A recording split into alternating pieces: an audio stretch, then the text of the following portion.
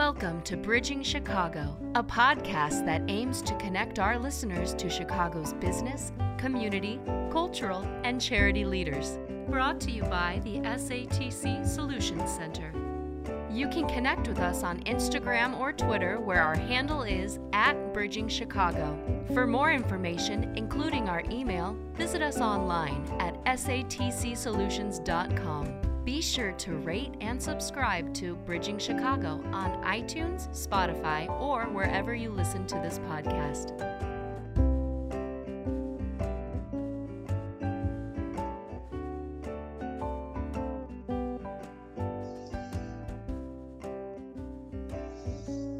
Hi, and thank you for tuning in to another episode of the Bridging Chicago podcast. I'm Nathan, your host, and I'm so excited today to be joined by Helen Cameron, who is the co-owner alongside her husband, Michael Cameron, of Uncommon Ground, which I'm sure many of you have heard of because they are wonderful. They have been in Chicago for 30 years, and I'm really excited, Helen, because we've talked to a lot of people who are business owners and who have entrepreneurs started different things here and around the city, and we seem to get a lot of people at the start of that. And so to talk to someone who's been doing this for 30 years, I'm really excited. I think you must be a wealth of knowledge, and I can't wait to hear it because we're all really excited around here. So thank you for joining us today. Thanks for your time. Well, thanks for having me, Nathan. Yeah. So as we were looking at, so I've been to the restaurant a few times, and I know a lot of my friends have been, and it's a really unique experience. It's that rural experience here in an urban area, a really all-inclusive one, and even more so than I realized. That I've been there, and I didn't even realize how much you all are doing. But we really want to start at the beginning. We always talk about the journey and what it was like to get to that place, and so take us back to the beginning of the partnership, not just of the restaurant, but the partnership of you and Michael, and sort of when you met and what that was like, and then if you ever imagined that this is where you would be today. No, not 33 years ago, I would not have known or imagined where we are today, but I certainly wouldn't have been surprised either, by where we've ended up. I have an awesome partner. Well, tell me about that partnership. When you met, what was it like at that point, and sort of where were you at in life, and what was it like to meet and then get to that stage of actually becoming a partnership in life? Well, Mike and I met working. I was working at DB Kaplan's, and he was a manager for the Levy organization at the time. He just finished some time at Ravinia, and then they moved him around. So I got to work with him at DB Kaplan's, but also at Cubs Stadium, at Comiskey, at the Chicago Stadium when the Bulls were playing, or sometimes when the Blackhawks were playing. So I would move around, and they would move their management around as well. And I got to know him pretty well working together. And then we ran into each other at a holiday party, and I had learned that he recently became the general manager of the Chicago Theater when the theater reopened, of the food service. And so I was like, I would love to work there, if you'll have me. And he's like, well, I need help modeling uniforms. Do you want to be one of the people to come help me with that? And I'm like, absolutely. And then afterwards, we ended up having dinner together, and then we saw a movie. And then it turned out he lived a few blocks away from me, so I gave him a ride home. And then when we were saying goodnight, he laid a kiss on me that was quite memorable. And so from that moment, we started dating, and we moved in together in February. So we started dating in January, moved in together in February, and then he proposed to me in April.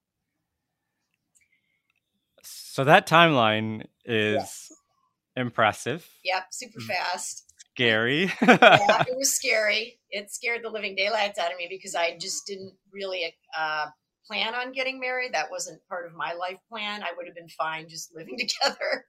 Yeah. And then the other thing that was a little worrisome for me, and eventually, I had this conversation with him, but he was smoking 2 packs of cigarettes a day. And I've always been an avid non-smoker, so that was a bit of a problem.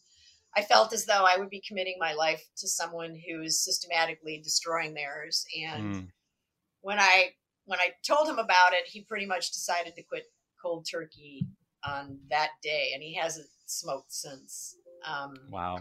And so when he went through that and he just made that decision so immediately, it really made me realize how committed he was, Yeah. to wanting to be married. And I think that's what eventually led me to walk down the aisle. So that was quite a commitment, Yeah. yeah. So, I mean, really early on in this relationship, then you're learning a lot about, not just a lot about your partner, but a lot about someone who you would eventually end up in business with, that I think is really important, because obviously the decision to compromise and just say, if this is that important to you, I'll do it. The ability to do it cold turkey and to walk it out. And then also the passion to say, like, I'm going to kiss this woman who I really like and see how she Yeah. feels. And then hopefully it goes from there. And I mean, there's a lot of stuff that you're learning about this person in such a short amount of time. Do you feel like, I mean, is that the case? Were you learning a lot about him, or are you learning a lot about each other and kind of how you would partner together? Yeah, I mean, it's been, a constant learning curve, really. But the good thing that we had going, we had a really great professional foundation to our relationship, prior to sort of falling in love, and this like-minded way of going about working in a restaurant. And I think, both of us are lifers. We're those people Mm-hmm. who, you're just enamored by this business, and that's what you want to Yeah. do with your life. And I think, we both had that in common.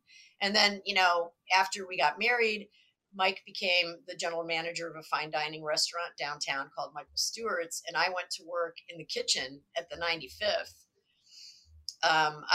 I had always been straddling front and back of the house in my restaurant time. And then he just was fully into management and just kept, going up the rungs of the ladder. And then eventually he became the food and beverage director at a small hotel. It was called the Richmont Hotel at the time. It's on St. Clair in Ontario downtown, so right by Okay. Northwestern Hospital. Yeah. And it had this little French bistro called the Rue St. Clair. It sat about 100 people inside. It did food service for the hotel, and then it had a big outdoor area. And he brought music. He brought jazz there on the weekends. And eventually, he basically convinced me to become the sous chef at the hotel because the chef there needed help. I didn't feel like I was qualified at that level at that time, but he's like, look, I know you're going to do a great job. I know you're going to work hard. I'll support you. The chef will train you. You'll be able to do this. And so that's when, I sort of got in a little bit more of the management end of things. And then eventually, the ownership of that hotel was French, and they really loved the idea of having a husband and wife team running their restaurant. And at the time, they also weren't fond of the current chef. He was very American, more like an American country club type of chef. Like his repertoire of food and so on was a little bit more on the American side, and they wanted their menu to really be more traditional French bistro, like beyond what he was doing. And even though I didn't really have a lot of experience, I really wanted to be better, in that arena. So I really worked on that. And so eventually I was 24 years old. I became the executive chef of a hotel kitchen. And Wow. it was so supremely challenging. And I think I worked like 90-hour work weeks. I mean, I was there virtually all the time. I would come home to sleep and then, maybe take a half a day to like do laundry and that kind of stuff. Luckily my chef stuff was getting cleaned at the hotel. So But we really worked hard. And after several years of really turning that operation around and making it really successful, we decided to move on and do our own thing. Of course, we didn't have any money. We didn't own anything. We didn't have investors. So we started with some help from my family and his family on a very small scale. We opened an espresso bar first in the Century Mall on Diversey and Broadway. Okay. And after a few months of doing that, we realized, oh my God, this is not going to sustain us both, with the types of professional challenges we're used to dealing with, number one, and then number two, just financially. And so we decided we would look around for, a space for a cafe. And we found one on Broadway in Roscoe and put a down payment, first month's rent down. And then we're following up with that landlord, and he sent us our deposit back and said, I'm sorry, I won't be renting to you. And it turns out that Starbucks took that location. That's when they were just coming into the city, right? So we were so disappointed, and we were kind of broke. So I had coupons to go to Subway, like buy one sandwich, get one free. Yeah. And so one day we were like, well, let's go get some sandwiches and then we can look around, for another space. So we go to the corner of Clark and Grace and we park, and right where we park is this little storefront that says for rent. And, it was 4 blocks away from our apartment and in a neighborhood that we kind of knew and understood. And so I went to get our sandwiches, and then in the meantime, Mike decided we were going to call and see if we could see this space. And it was at 1214 West Grace. And when we walked into that space eventually to see it, it was somebody's apartment, but it was a storefront. And my imagination, the minute we walked in there, I could just see our place. I could see it. I could see people coming and enjoying themselves and, having good food and drink. And, Mike wanted to have entertainment, and I wanted to have art on the walls. And I could just see all that stuff in this place. And we got really excited about it. And then we were able to rent it.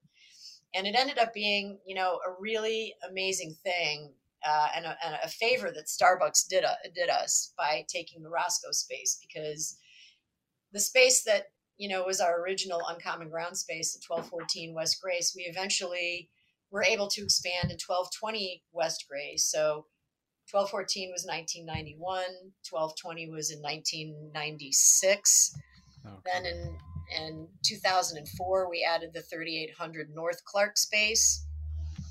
And then in 2010, we were actually able to buy the building after almost 20 years of paying rent there. Wow. And so then we added another dining room in 2011 and the brewery, Green Star Organic Brewing, in 2014. So we've had quite an evolution in that space. And I'm really thankful that, we were able to grow like that and then eventually, own the building and have sort of control over our future. It's that has been a really amazing, difficult and, just really an amazing evolution that I, looking back, I just really appreciate all the support we've gotten from our community, especially now. We just had our 30-year anniversary party, and it was the first time we actually had an event since COVID. And, I'm just so eternally grateful for all the support over all these years of our community, of all the musicians that have performed, all the artists that have shown their work, and, all the good people in our community that have supported us. It's, eternally grateful. Huge gratitude. So I have like 7,000 questions in all of what you just said, because there's a lot there. But let's start with this, because I always felt I served for about 4 years, maybe less, maybe more, but it was about 4 years. and I loved it. It was an experience. I worked at an IHOP in Champaign, Illinois, U of I, and I worked from like Friday at 11 p.m. till Saturday at 7 a.m. So the overnight Friday shift, which was, I've seen the nuttiest things I'm ever sure there. you have. um, and then I went from that. I worked at a very touristy pizza place here in Chicago, in the Loop, and I worked at a nicer Italian restaurant. And so it's just like three very different types of places and experiences. And because of that, I've always felt like everyone should work in the service industry, whether Absolutely. it's retail. Absolutely. Everybody Everyone should do it. should, yes. I think that's a And, prerequisite for life. well, I assumed you would feel the same way because every restaurant person I've ever talked to has said that. Um, can you share what it is that you think people can learn from people who serve, or people who work in the industry, or like I said, those retail industries in general? Can you share what it is that you learned, or what it is that you've learned from your staff that might help people? Well, I think the reason why so many restaurateurs feel that everybody should work in service in some way is, I think it's a life skill: hospitality, kindness, listening. These are all life skills that if you're able to sort of integrate and help people and serve them, um, I think that you're more apt to be successful in life, right? You Mm-hmm. you connect with Mm-hmm. people, you listen to them, you care for them. Hospitality, I mean, that's a really big calling. It's a high calling as far as I'm concerned. I think I got a lot of my hospitality chops from my mother, who's like the ultimately hospitable person. She was always wanting to feed people, baking cakes and welcoming people into our neighborhood. And she worked at a country club in Long Beach, in Michigan City, and everybody there knew her. All the members knew her because she took care of everybody, and she knew certain people had certain needs, and Yeah. I think, that's what makes the world a better place, right? It's a Yeah. quality of life issue, I think. And, if you're able to give good service, then you also appreciate other people who are serving you. Um, and I think that's the other side of the coin, is to really understand what somebody in the service industry is going through and to be empathetic and understanding as well. I think empathy is one of those things where you didn't hear a lot about it before, but more recently, even in business, is people are talking more about empathy. I've had more people come on the podcast in the last like year and a half, and talk Yep. about how they're learning empathy in relation to themselves, giving yourself grace, and taking time for yourself to, the work-life balance, having empathy for their clients, and then teaching their clients to have empathy for their customers. And it's one of the things that it is a common theme, because I think when you share stories, which is what we do here on the podcast, is we just want to share stories. You want to share, what people are doing. And so when you share stories, you learn a lot about empathy, because it's either something that people really want that they don't always feel they get, or it's something that they work on a lot in order to give it. And it's just not something that usually comes easy for a lot of people. And so for you, having these customers who come in, who I know you treat them like family, I know you treat them like they are the most important people, because not only are they driving your business, but you're sharing experiences with each other. And Right. so for you, I think when you look at empathy in terms of business, what does that mean for you, and how do you help culture that? How do you help cultivate it? Like, just as you grow basil for, food, you have to cultivate that as well. And so what is that like for you, when it maybe isn't something that has always been really focused on in the past? Well, I mean, empathy is such an important, I think, element in being able to sort of develop a concept, right? So for us, Mm-hmm. we look at the restaurants as community centers. They're Mm-hmm. much more than Mm-hmm. restaurants, first of Yeah. all. And there really isn't anything in the US like it, and probably not on the planet like it, because we try to have something for everyone, right? So you're trying to take into consideration, the population at large, and then in your little place, try to offer something that would make them feel comfortable and at home and happy. So down to earth service, really good quality food. So I look for local food, organic as much as possible. I grow a good amount of our own food on premise.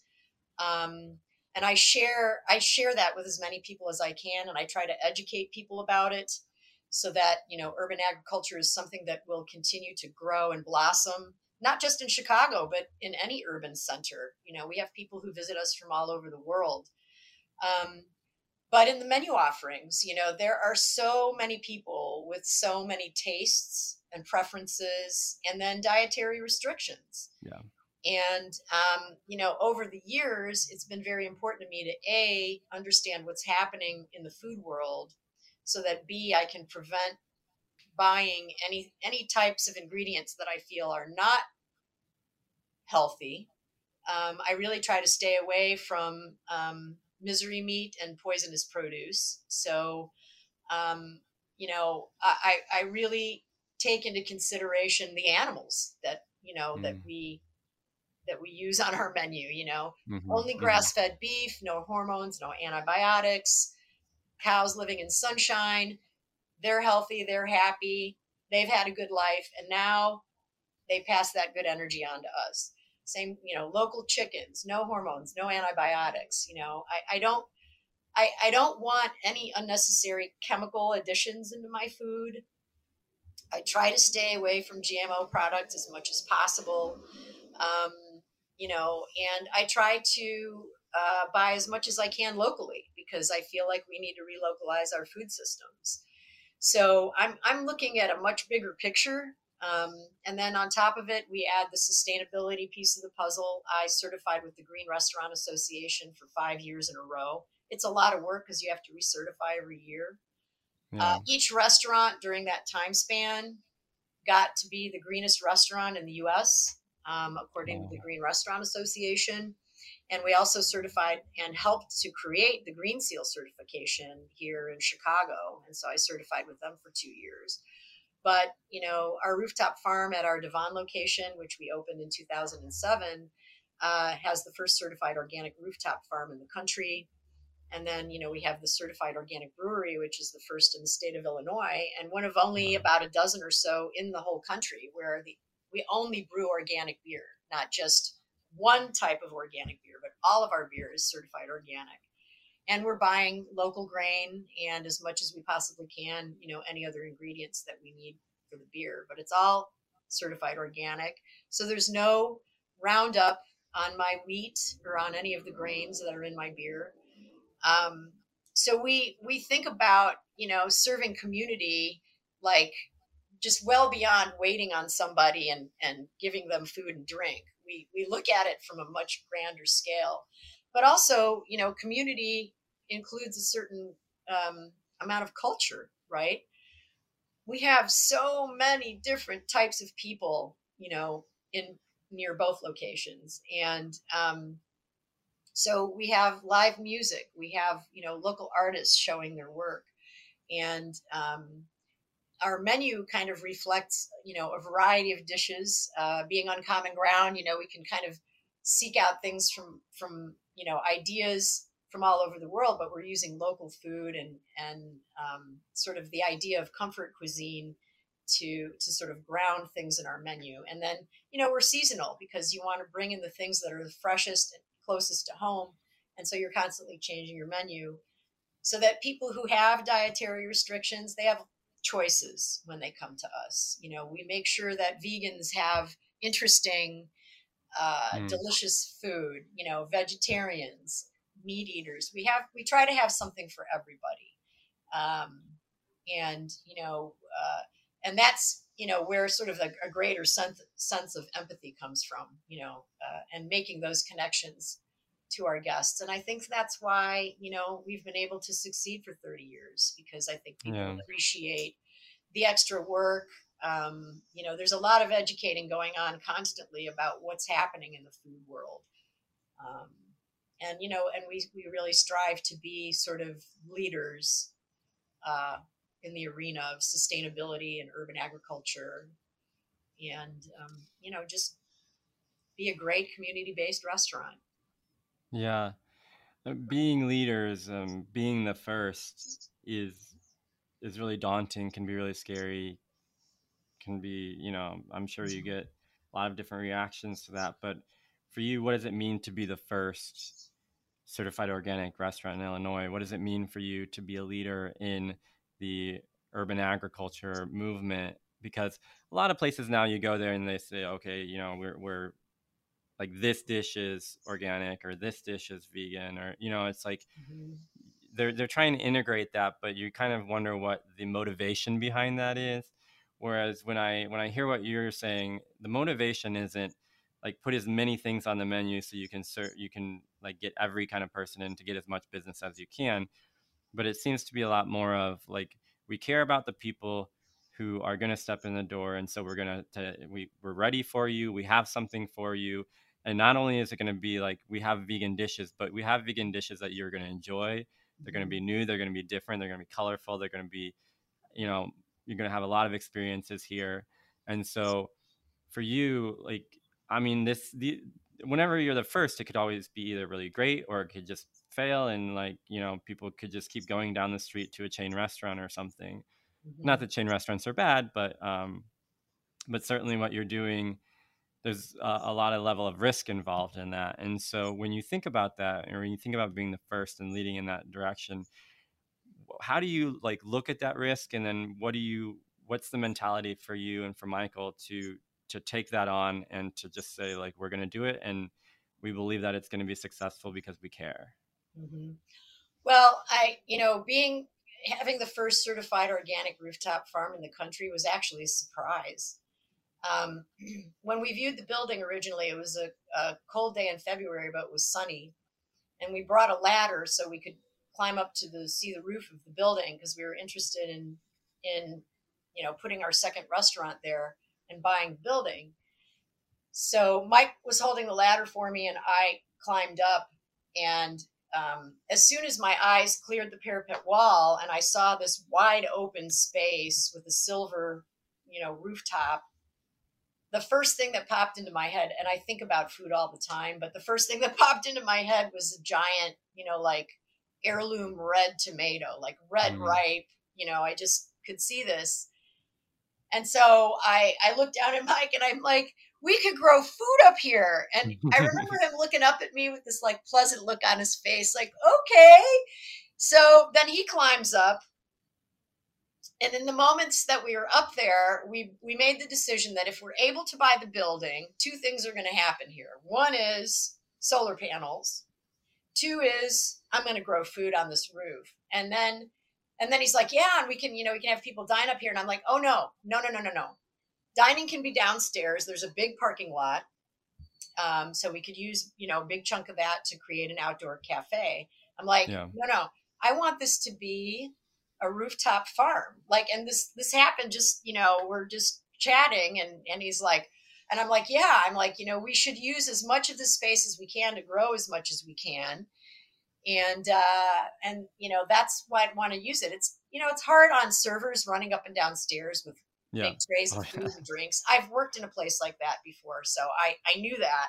I'm like, no, we can have parties and events, and do things on an easier scale up there, but, so main dining downstairs, but then upstairs farming.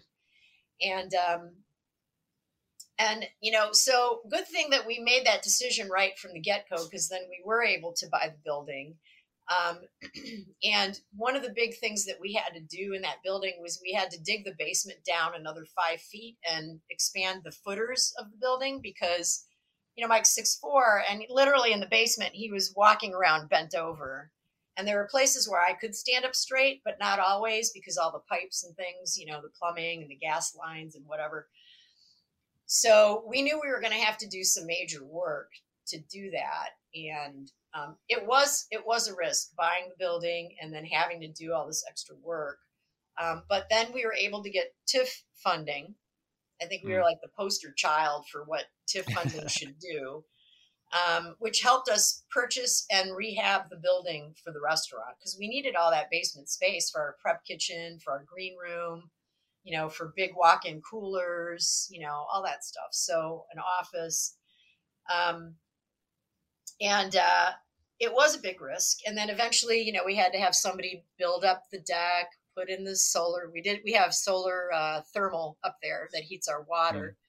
And those solar panels provide us with about 10% of our energy every year at that restaurant. And after we did that and we bought the building at Clark Street, we put the solar panels on at Clark Street as well, because it was such an effective, cost-effective alternative energy source.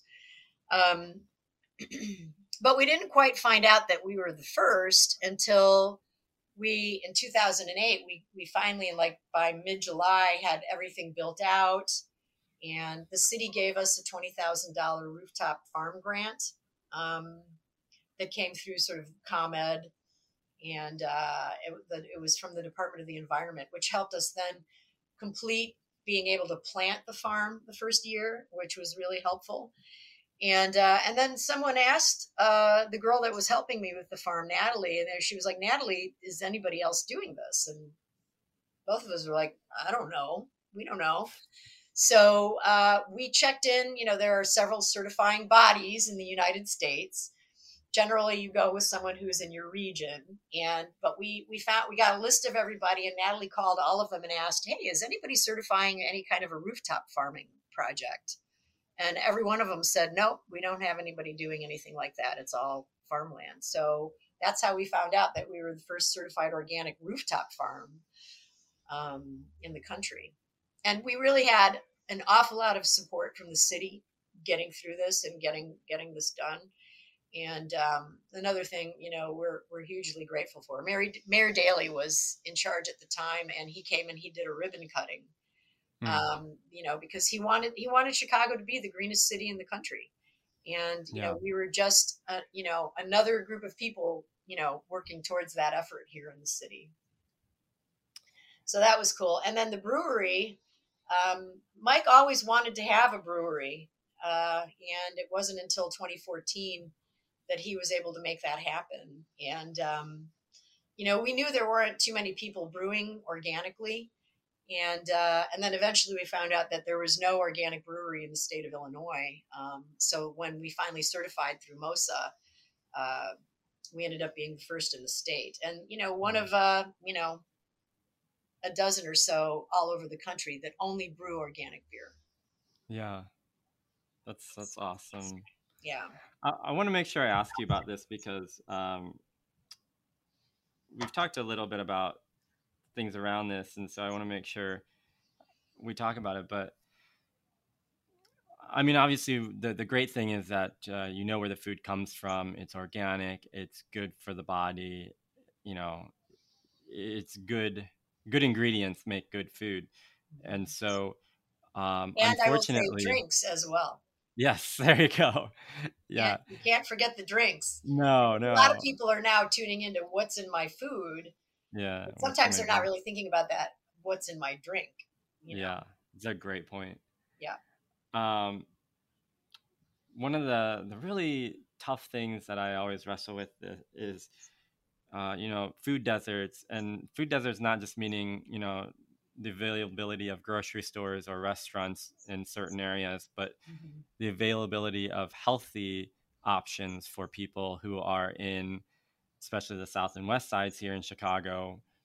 But even sometimes in areas that you'd be really surprised where there just aren't good options to get organic produce at a good price. And organic, for whatever reason, is so much more expensive than regular stuff anyway in a lot of places. But what, as far as social responsibility for you, for Michael, for the restaurant, what are your thoughts on that? And then do you see that changing at all, or do you see areas where there are, especially minority people or people who are in lower economic classes who have struggled to get really good options? Um, do you see a shift in that, or have you been able to be a part of sort of helping that too? Yes. There's a lot of work going on in the city right now with numerous organizations that are doing great work. Mm-hmm. Um, I was on the board of Growing Home for many years, which I consider a sister farm. They're the other organic farm in the city of Chicago, and they they have a platform of job training. They're down in Englewood, and for many years now, they've been training people who have had problems with entry into the workforce to, on how to grow food, on how to market it. And now they've also included some level of sort of helping people to learn how to cook food. There's a shortage of cooks, so to have a place where you can learn, A, how to grow, B, how to go do a farmer's market and sell this food, or C, you know potentially cook. That's a great entryway, into the working universe. But to bring urban agriculture into places where there are food deserts then allows people to come and buy good, freshly grown food at a good price. Um, and the farmers markets that they sell at too, they have ways where I forget the word for it now, but there's a it's like food stamps where you can buy a certain amount of fresh food for a very small amount of money, so that Mm. Okay. you're able to have good fresh food. And so that's really happening in a lot of the food desert areas, and I think that element is growing in the city as time goes on. Like, urban Yeah. agriculture really needs to continue to grow and improve in any city, because with the big drought that's going out west right now, there may be a time where we're not going to be able to rely on California and the West Coast for our food. There's going to be a time where we're not going to be able to rely on Florida, perhaps, for a good amount of our food. And the Midwest has some of the most fertile land in the world here. We should be growing a good measure of our own food here, so that we're not. Yeah. It doesn't have to travel. It's just such an inefficient system, right? So if we could just grow more and more food in the Chicago area, in vacant lots, in places where you know nothing's happening, let's make use of this. And then by extension, another thing that I'm really advocating for is, having compost Mm-hmm. as a third waste stream. We have our recycling, we have our landfill, but we really shouldn't be putting in anything that's compostable into landfill. That's just like throwing gold away. That's something Yeah. that we should be using for fertility all over the city in the outlying areas. And so that's kind of a thing that needs to kind of come to pass as well over time.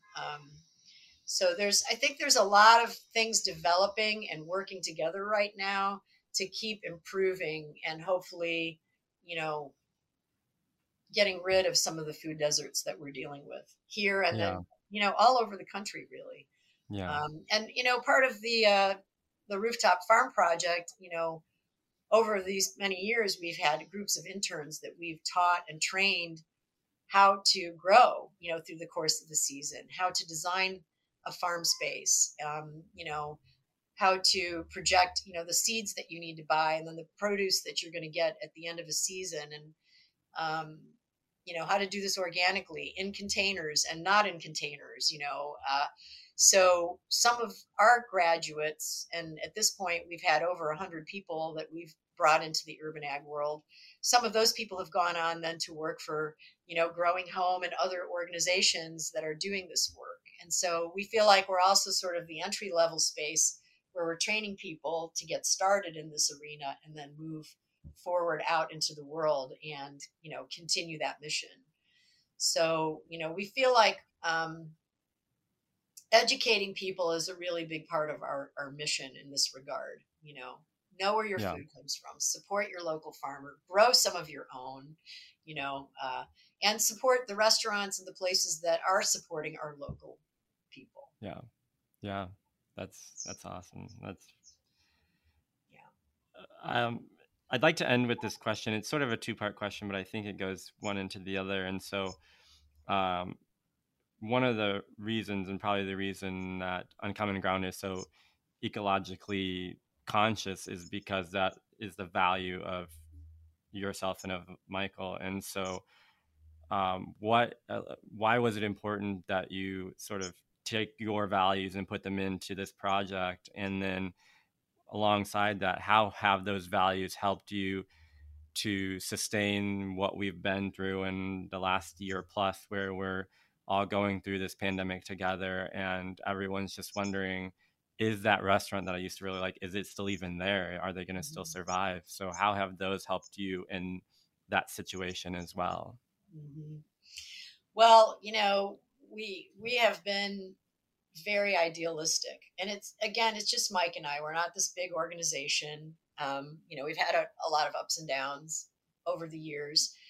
And, when COVID shut us down so unceremoniously, just before, being open for 30 years, I mean, we were pretty devastated. But at a certain point, we made a commitment to each other that we would do whatever we could to make sure that we survived this. So that was kind of a thing that I think we both needed to do together. And, every day, was our goal to just hang in there and do whatever we could. But I think, our idealism through many of our ups and downs have made a huge difference in our ability to manage through these difficulties. I think, number one, because we've developed this reputation that our guests appreciate and support. They support that idealism. And so, every time we thought we weren't going to be able to hang in there, and we sent out a big email asking for help, so many people, ordered from us, and, got food delivered or came and picked food up, and always words of encouragement from them, and appreciation and thankfulness. That was really kind of an amazing thing. But also because, we spent so much time developing the way we run our business sustainably. One thing that I talk about a lot when I talk about sustainability is that, a lot of restaurant folks kind of feel like it's very expensive to be sustainable. And yeah, sometimes, certain ingredients or supplies will cost more because they're organic or because they're compostable or, whatever the case may be. The better product sometimes is a little bit more expensive, right? But there are a lot of things that you can do that will save you money. For instance, having solar thermal panels.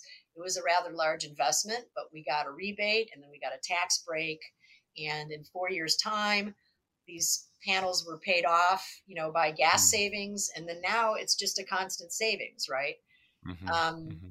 We switched to all LED light bulbs at a time when one light bulb cost $50. Now they're less than 10. Yeah. But at that time, we spent several $1,000s, but then we found that we were saving about $500 a billing period on electric because we switched to LEDs.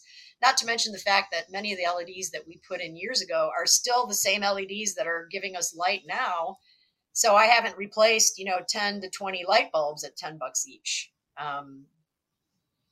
So, and then I put in hand dryers. Now, I was never a fan of hand drying. If I had a paper towel option, I would use that. But when I became educated through the Green Restaurant Association as to all these varieties of things that I could do to be more sustainable, I realized, well, it makes a lot of sense. So I spent $3,000 to put hand dryers in 6 bathrooms at each restaurant, 3 bathrooms at each restaurant.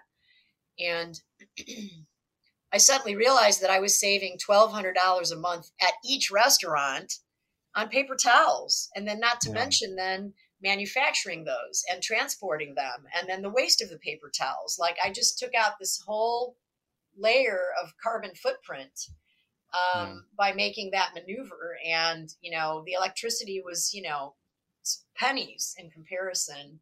And so I was saving so much money by making certain changes. We now have our water metered, right? I have, the little controllers on all my faucets. So, I still have good pressure, but I'm using a lot less water. And, I'm saving water. And for the farm, I have irrigation that drips right to the plants. I don't waste water everywhere. So, it's a matter of being efficient with your resources, right? And choosing the types of things that make a difference so that your company can be successful. And, we opened our Devon location in 2007, and then we had that huge crash in 2008.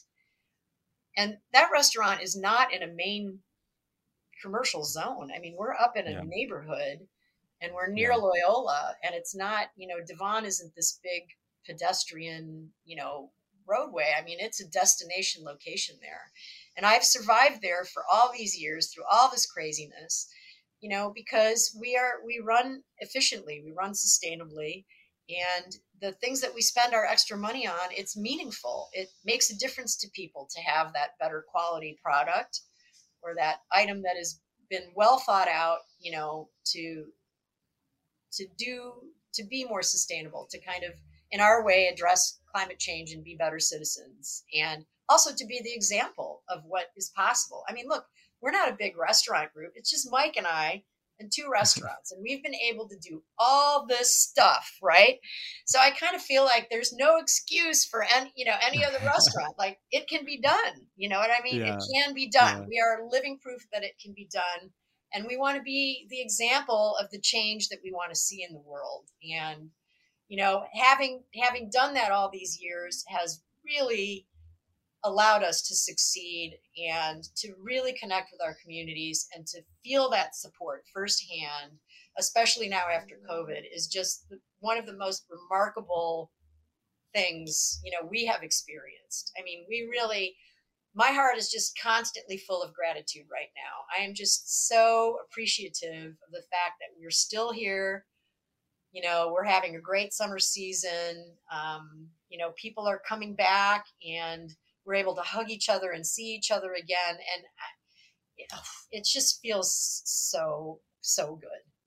Yeah. Yeah. Oh, it does. I absolutely agree.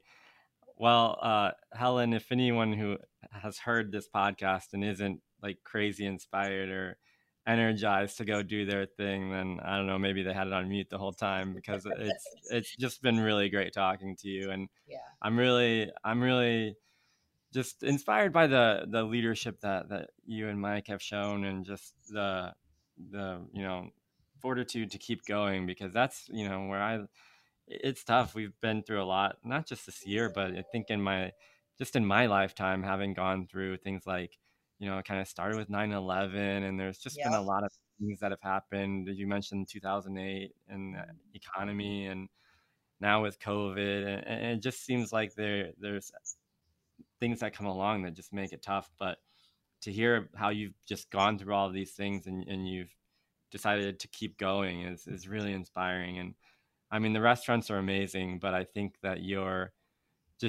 attitude, your personality, and your it's just contagious. So thanks so much Very for good. sharing. That's what we want.